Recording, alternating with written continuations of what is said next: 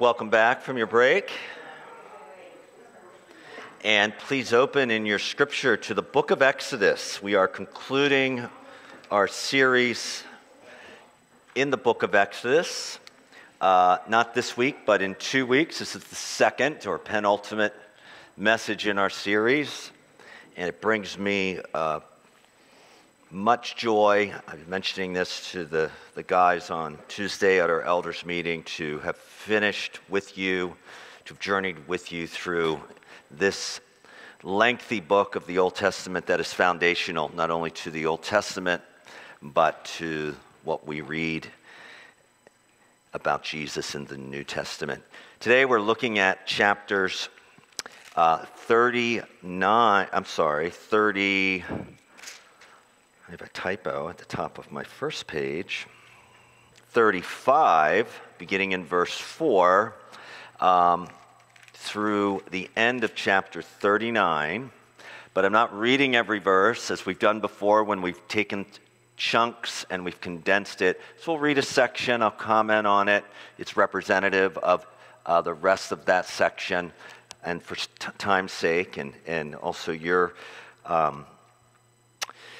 patience with me, I think that will serve you. And then some simple reflections based on what we read here. I hope this is true of you. It certainly is true of me and members of our family, is that we are always fascinated by the construction of new buildings, particularly when those buildings take several years to complete, and there's usually a story behind that building, both its architectural design and its purpose. What recently was drawn to my attention is there's also quite a bit of interest in some of the larger buildings in our cities that remain standing and that have stood for, in some cases, centuries, and the details of how they were built and the purpose for which they were built. And of course, one of those buildings is the Industrial Trust Building in Providence, also known as the Superman building. Superman because the Superman TV series that I think was done in the 60s, a color series, they would use the Industrial Trust Building. You may have known it as the Bank of America building or the Fleet Bank building. It was originally called the Industrial Trust Building, was the backdrop for the Daily Globe where Clark Kent worked. It is the tallest building in Providence. You probably knew that. You see it at night. Its towers are lit. If you've been down for Waterfire, the summer festivals along the river there, you see the Industrial Trust Building, also known as the Superman Building, there at night. Built in the 1920s, renamed in the 80s when Fleet Bank acquired it, purchased by the Bank of America in the early 2000s. It has lied empty since 2012, but there are no plans to demolish it because this is a building that in many ways defines the landscape of Providence. Did you know that the limestone that was used to sheath this steel frame structure came from Indiana? Indiana's known for its limestone. And the granite at its base came from Deer Isle, Maine. And its 6 wings that stem from the central tower is likened to some of the great skyscrapers in New York City. That was the purpose for its design. People always remember and like to talk about how great buildings were built. Well, today we look at those chapters where the tabernacle was built. 4 chapters in detail of how it was constructed. Some 50 chapters will lead to this culminating act. And for 500 years, the tabernacle served for Israel as God's portable dwelling place on earth, the meeting place between him and Israel, between Yahweh and his covenant people. And so it's worth considering the details of its construction as we read beginning in chapter 35, verse 4. This is God's word. I'm going to read all of chapter 35, but I promise you we will not be reading all of the subsequent chapters, but it gives you and I a taste of the context for today's message. Moses said to all the congregation of the people of Israel, "This is the thing the Lord has commanded. Take from among yourselves a contribution to the Lord. Whoever is of a generous heart, let him bring the Lord's contribution, gold, silver, and bronze, blue and purple and scarlet yarns, and fine twined linen, goat's hair, tanned ram skins and goat skins, acacia wood, oil for the light, spices for the anointing oil and for the fragrant incense, and onyx stones and stones for setting, for the ephod and for the breastpiece. Let every skillful craftsman among you come and make all that the Lord has commanded: the tabernacle, its tent, its covering, its hooks and its frames, its bars, its pillars and bases, the ark with its poles, the mercy seat, the veil of the screen, the table with its poles and all its utensils, the bread of the presence, the lampstand also for the light, its utensils and its lamps, and the oil for the light, and the altar of incense with its poles, and the anointing oil and the fragrant incense, and the screen for the door at the door of the tabernacle, the altar of burnt offering with its grating of bronze, its poles and all its utensils, the basin and its stand, the hangings of the court, its pillars, its bases, and the screen for the gate of the court, the pegs of the tabernacle, and the pegs of the court, their cords, the finely worked garments for ministering in the holy place, the holy garments for Aaron the priest, and the garments of his sons, and for their service as priests. Then all the congregation of the people of Israel departed from the presence of Moses, and they came, everyone whose heart stirred him, and everyone whose spirit moved him, and brought the Lord's contribution to be used for the tent of meeting, and for all its service, and for the holy garments. So they came, both men and women. All who were of a willing heart brought brooches and earrings and signet rings and armlets, all sorts of gold objects, every man dedicating an offering of gold to the Lord. And everyone who possessed the blue or purple or scarlet yarns or fine linen or goat's hair or tanned ram skins or goat skins brought them. Everyone who could make a contribution of silver or bronze brought it as the Lord's contribution. And everyone who possessed acacia wood of any use in the work brought it. And every skillful woman spun with her hands, and they all brought what they had spun in blue and purple and scarlet yarns and fine twined linen. All the women whose hearts stirred them to use their skill spun the goat's hair. And the leaders brought onyx stones and stones to be set for the ephod and for the breastpiece, and spices and oil for the light, and for the anointing oil, and for the fragrant incense.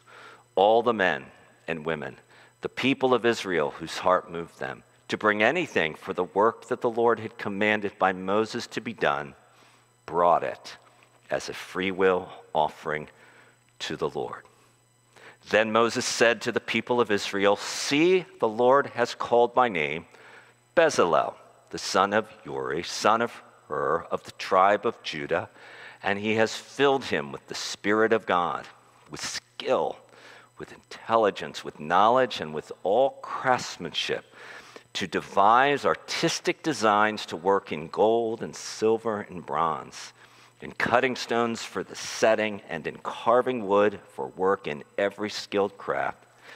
And he has inspired him to teach, both him and Aholiab, the son of Ahisamach of the tribe of Dan.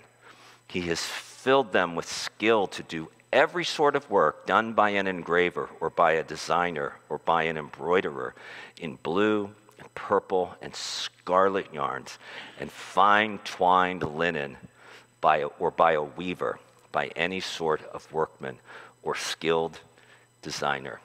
Bezalel and Oholiab and every craftsman in whom the Lord has put skill and intelligence to know how to do any work in the construction of the sanctuary shall work in accordance with all that the Lord has commanded. And Moses called Bezalel and Oholiab and every craftsman in whose mind the Lord had put skill, everyone whose heart stirred him, up to come to do the work. Thanks be to God for his word. Let's pray. Lord, so many details, and yet I pray through my simple economy of speech, you would help us to see and behold your glory in the tabernacle and how it points to Jesus, our Savior, and how Jesus points us to the church, as in Christ we are also called the dwelling place of God now.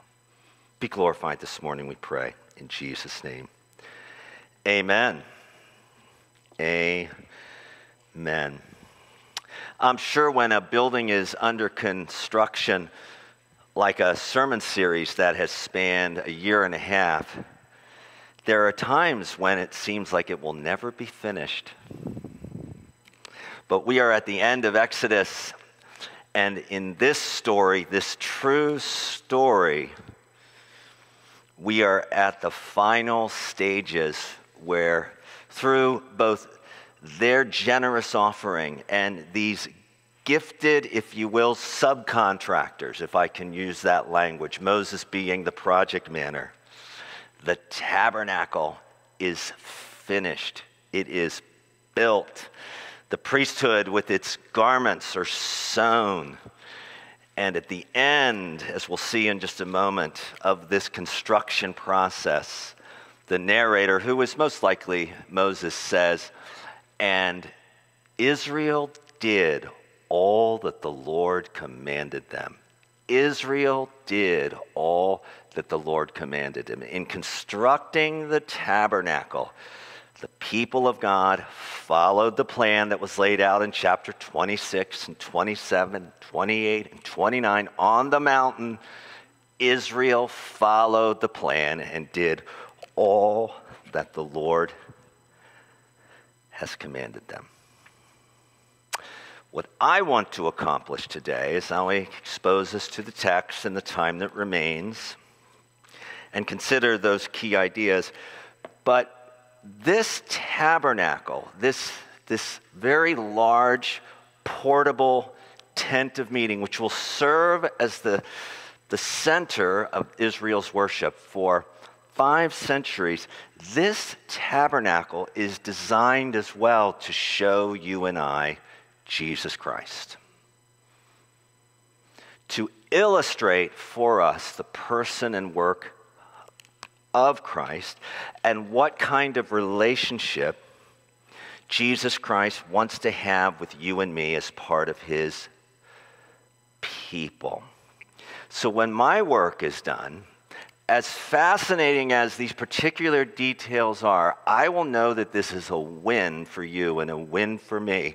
If you can take one part of this tabernacle and says, see, there, centuries before Christ was born, God was rehearsing and preparing and pointing his people to the Messiah, whom we now come to know through the New Testament as Christ Jesus, our Savior and Lord. Can I give you a sneak peek?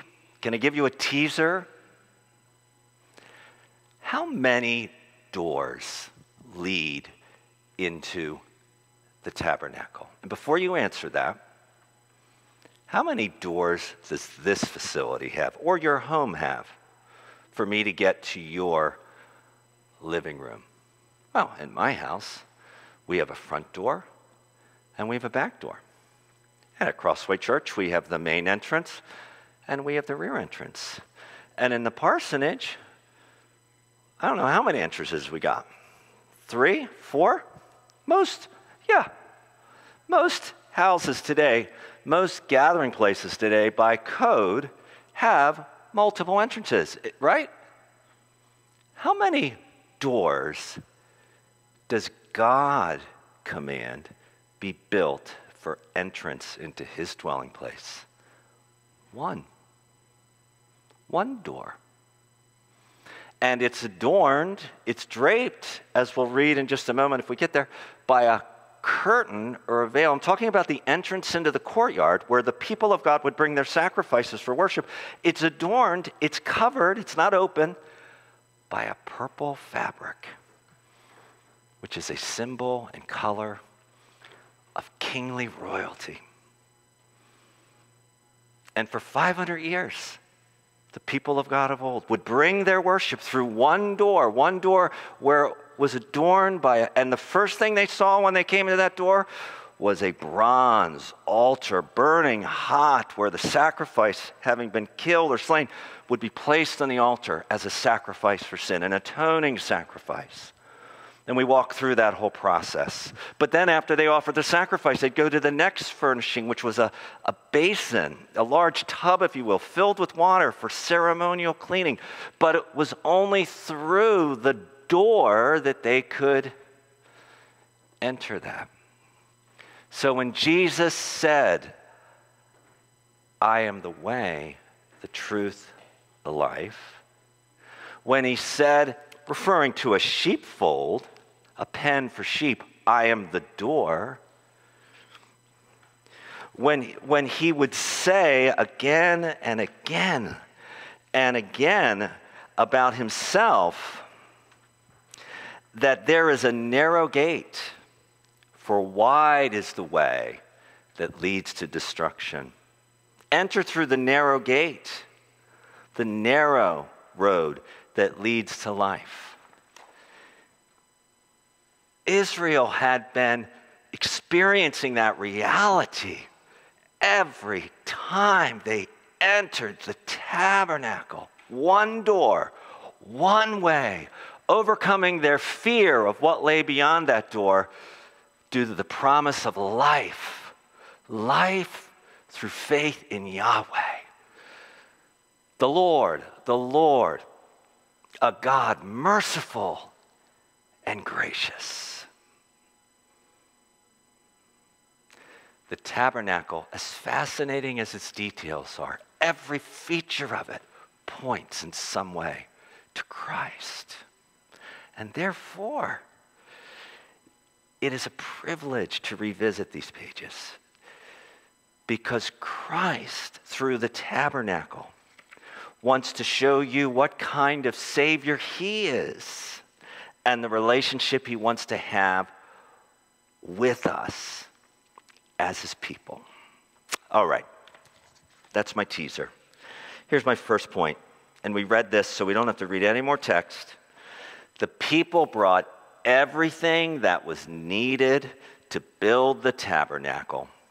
They brought all the materials that God had provided them through their deliverance from Egypt to build the tabernacle.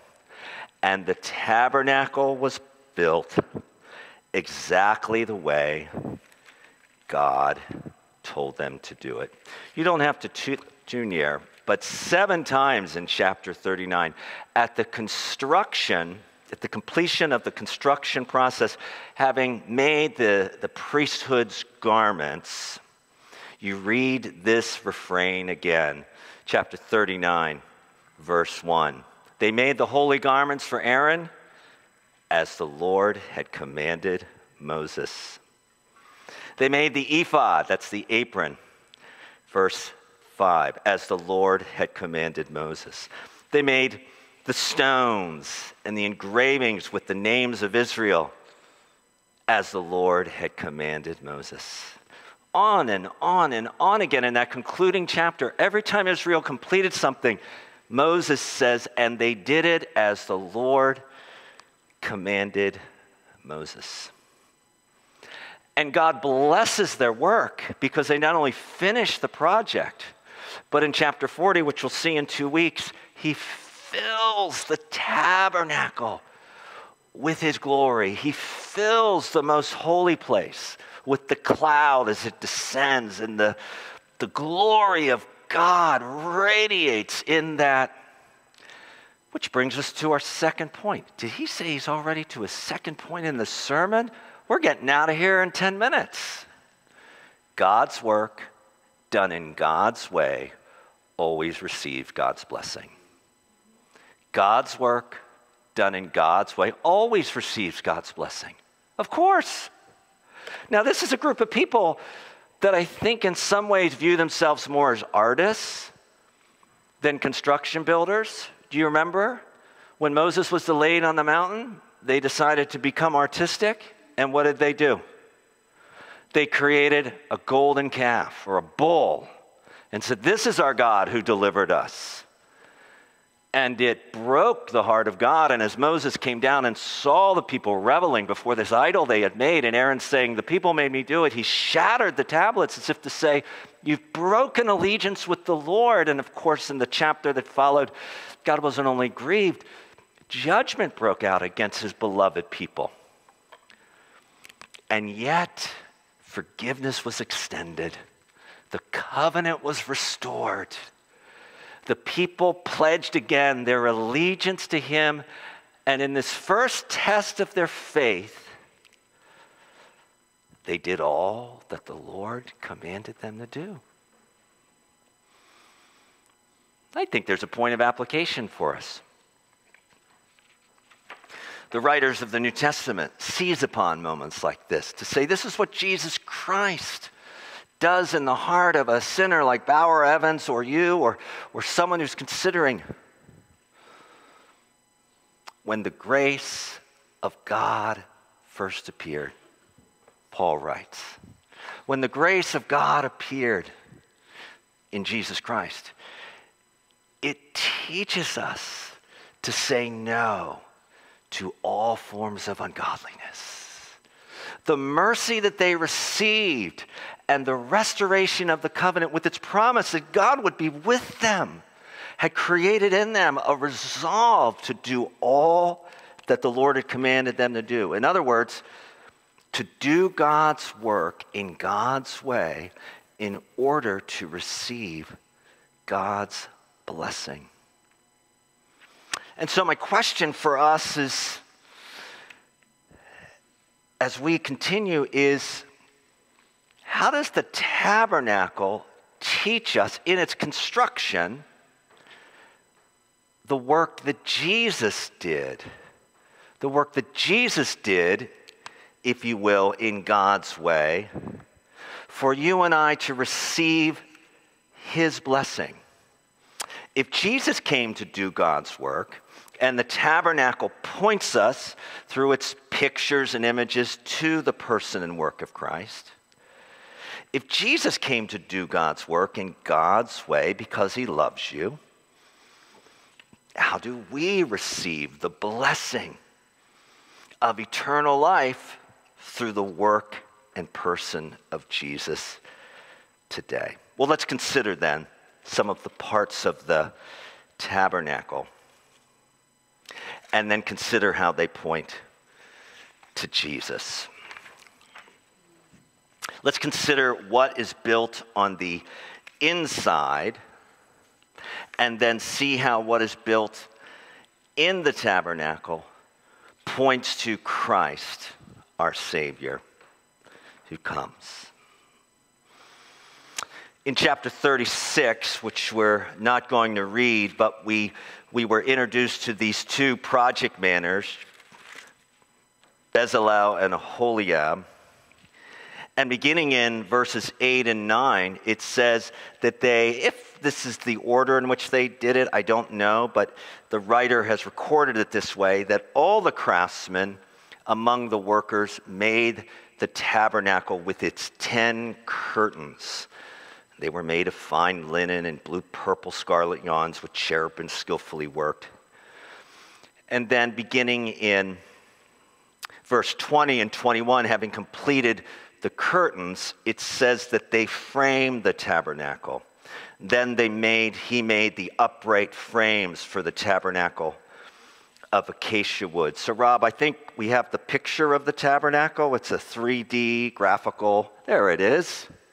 And so we see, as recorded here, that these craftsmen, with those that were working with them, framed the entire structure and then sewed together, fashion, if you will, the curtains for the entrances to both the courtyard, which you see the large area there to the right, and then the most holy place, which is the first part of that interior space, and in a much smaller space, 15 feet, if that, the most holy, the Holy of Holies, where the Ark of the Covenant will be.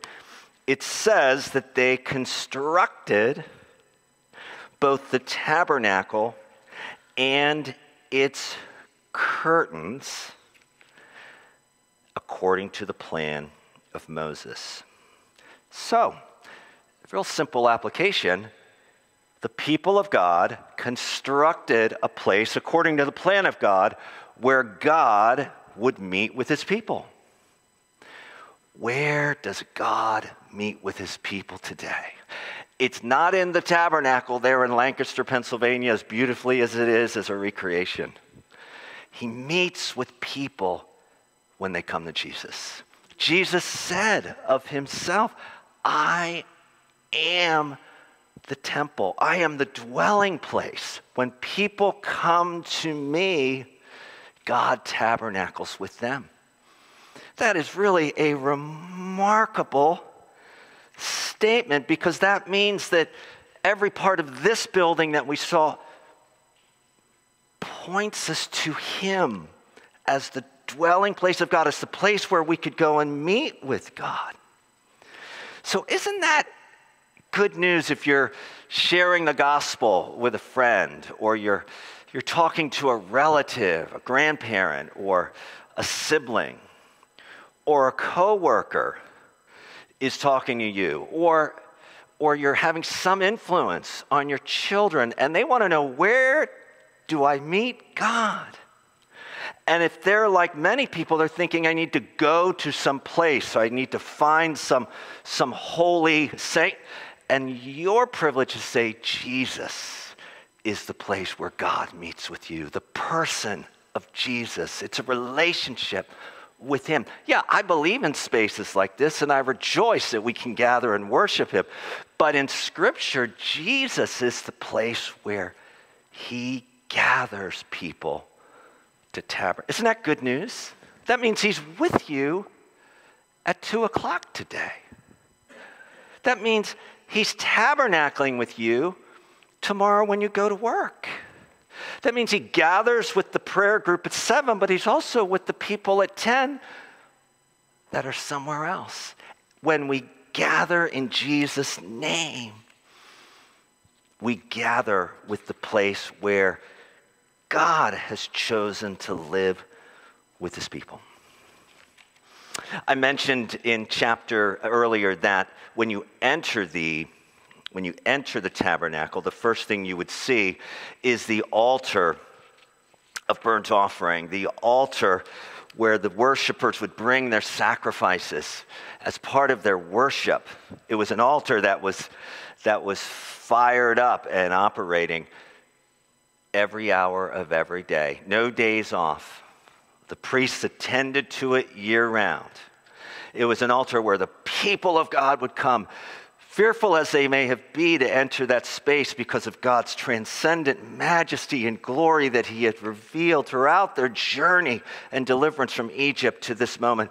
But nonetheless, given the promises that these sacrifices were acceptable, this altar, they would bring their worship and find through the priest that was there, mediating God's promises and speaking to them of those truths, the assurance that, yes, this is an acceptable sacrifice. Your sins are forgiven, and receive the ceremonial cleansing that spoke of a conscience, cleaned and sanctified hearts set to serve the Lord. What motivated worshipers in their day to overcome the fear, think about this, of entering that courtyard to offer their sacrifice, knowing that the God of the Exodus is a fearful God. He is a holy God. He is the Lord and creator of all, who was chosen to do. What motivated them to continue the journey in, to offer?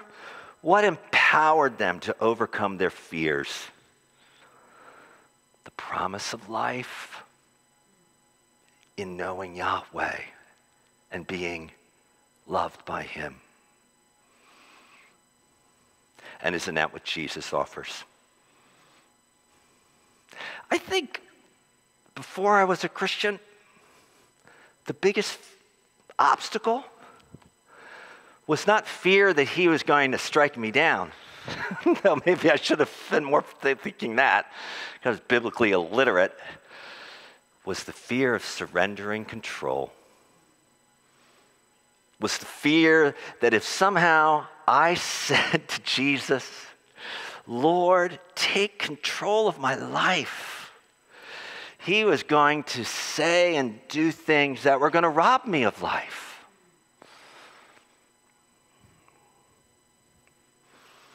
So I'm not surprised on this side of my conversion that the biggest obstacle I encounter, and where God always seems to bring clarity and conviction for growth points, is when I fear to do what he says, to do God's work God's way. Because I fear that if I surrender my control in this situation, I'll lose my life. I've told you this story, but since we're doing it again, it's worth repeating, and I'm turning for home. I still have an acute fear of heights.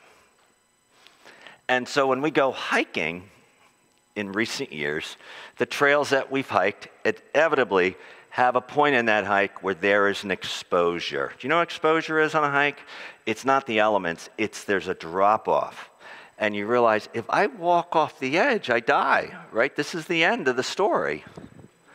And yet I'm with people that are hiking these trails and standing on these ledges and doing these things that I'm like, young and old, like, how can they do that? Are they not fearful of death while they're hiking these trails like a Katahdin or one of the 48s or some of the trails and peaks out in?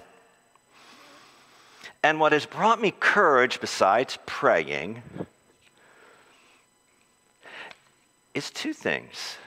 There is life when you walk through your fear and get to the other side of the trail. But there's usually another person there who's not afraid, that's saying, I'll walk every step with you. And that's the Christian journey. That's what Dan was saying in his call to worship. There are things to fear, but I'm fighting for you. You can walk through these fears because I'm with you. That's what empowered these worshipers to come into the courtyard, to offer their sacrifice on the altar, to receive ceremonial cleansing. And of course, we know Jesus, he has offered the ultimate sacrifice on the ultimate altar as a perfect substitute. Amen? As the Lamb of God, free from blemish, willingly, lovingly dying in our place on the cross and being vindicated in his offering by his Father through the Spirit in his triumphant resurrection. So when people come to him by faith and confess the name of Jesus and turn to him and say, Lord, I know I turn to you because I've sinned against you. Please forgive me, but I turn to you and I begin to surrender my fear of the future and the control that I've so tightly held to. And I now submit myself to you, and I desire to walk with you and do God's work in God's way, that you will bless it. And he's right there, isn't he?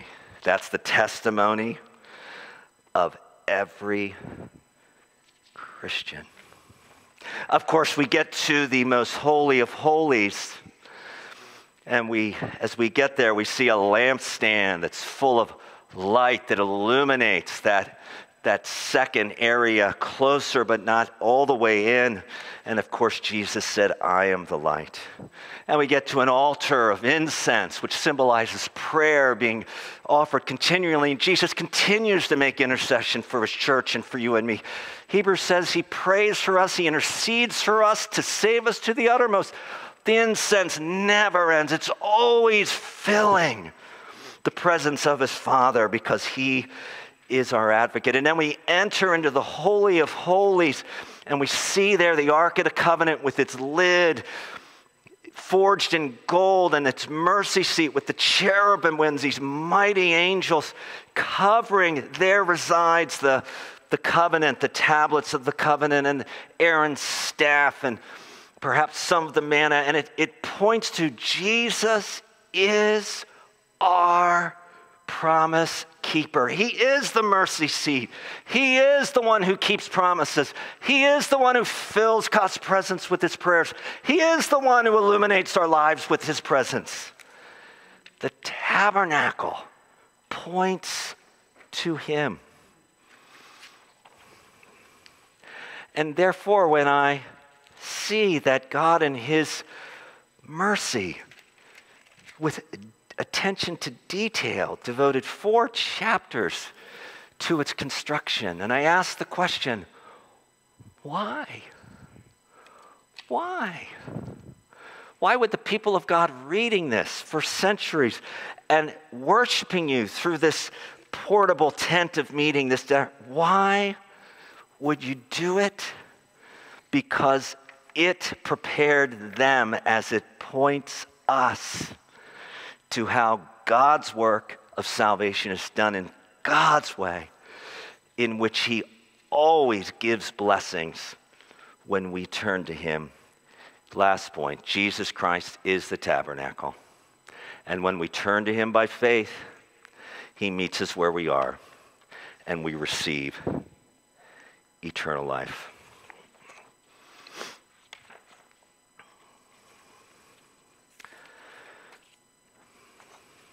Friends, let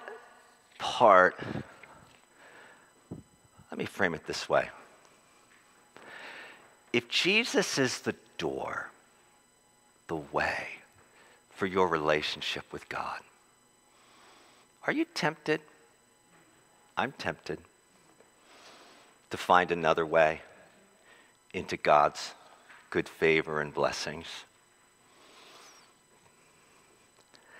If Jesus is the door, the way to life, and yet there's this fear within you.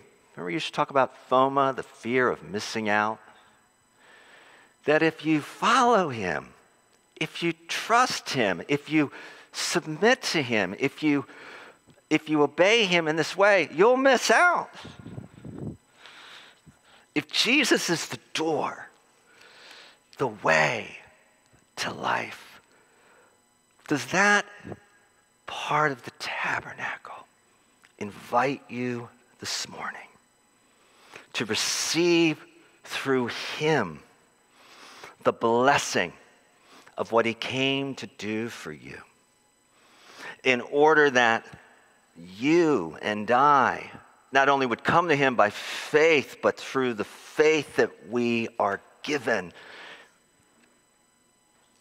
experience what it is to have God show us who Christ is and what kind of relationship he has with us as his people. Lastly, we've been anointed, and there wasn't time to develop this, but we've been anointed as a body of believers, anointed by the Holy Spirit and set apart to do God's work in God's ways. How can we do God's work in God's ways as a church community? I think a week of prayer is a part of that. Serving others, whether it be in the household of faith or outside of these walls, is a part of doing that. Sharing Christ with others as we invite others to come and join us in this celebration is a part of doing this, because we believe that the gathered church, the tabernacle, is also, as the apostles described it, the household of God, the tabernacle of God, set apart to do God's work in God's ways. How can we do that and display the life of our glorious Savior who lives for us today? Let's pray. Father, we thank you that in these details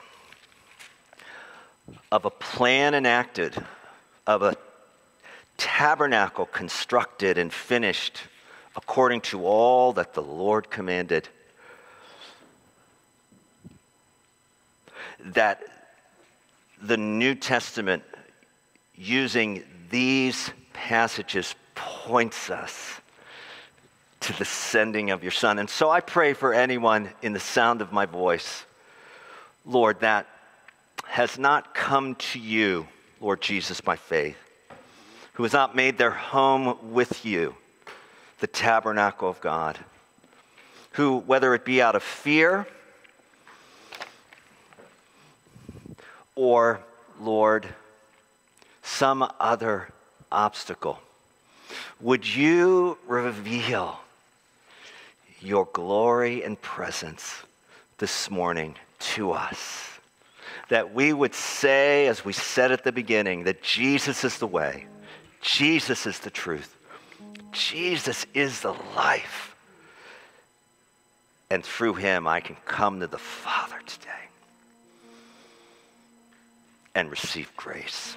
Lord, I also pray for we who are believers and we're on that journey, and there are things in our lives, obstacles that we feel or face, fears that, Lord, we sense or don't sense, but that hinder us.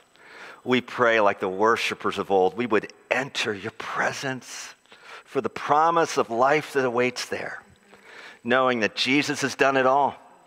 He has finished the work, and we can enter by faith, eager to receive the fulfillment of that promise. And by your grace, Lord, receive the blessing of the work Jesus did.